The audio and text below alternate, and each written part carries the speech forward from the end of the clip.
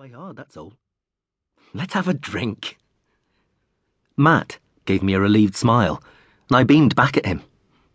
It was good to see Kate again, I thought, though I didn't say it out loud.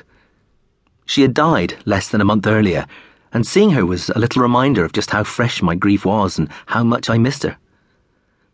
As I worked my way around the party, doing my best to put other people at ease who didn't quite know what to say to me, I felt comforted by the fact that Kate was still so close to me.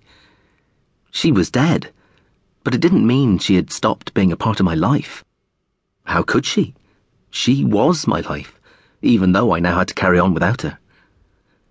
I stood on my own for a while, watching the teenagers on the dance floor.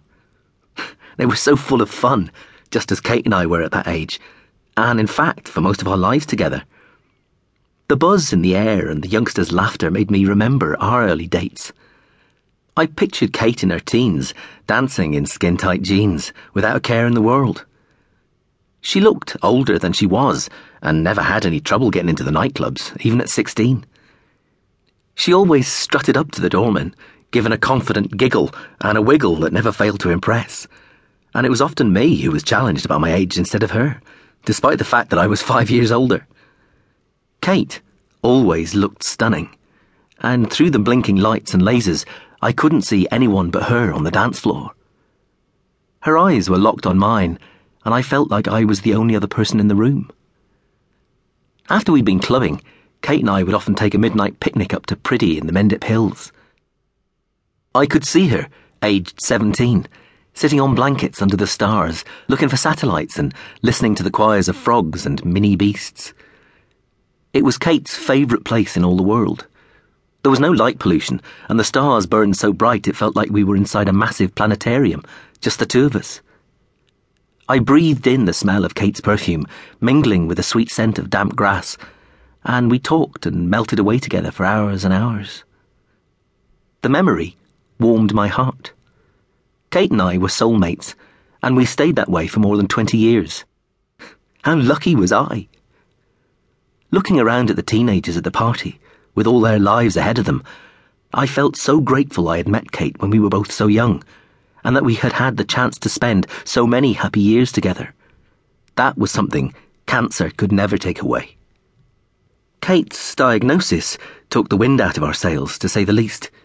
It came literally weeks after our little boy Reef's own recovery from an incredibly rare and aggressive form of cancer, and so it felt even more unbelievably cruel and unlucky. I remember how I scrabbled around for positives. At least my feisty Kate would fight like a tigress, I thought.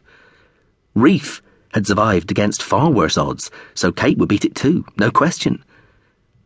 Reef's cancer had left him with a slightly withered left leg, which upset his balance, but he had adapted remarkably well, and most people had no idea he was registered disabled. I knew Kate would show the same resilience, whatever cancer threw at her and took from her. We'd always lived life to the max. We'd travelled the world and made the most of every day together. We had no regrets about the past, and that was a huge blessing.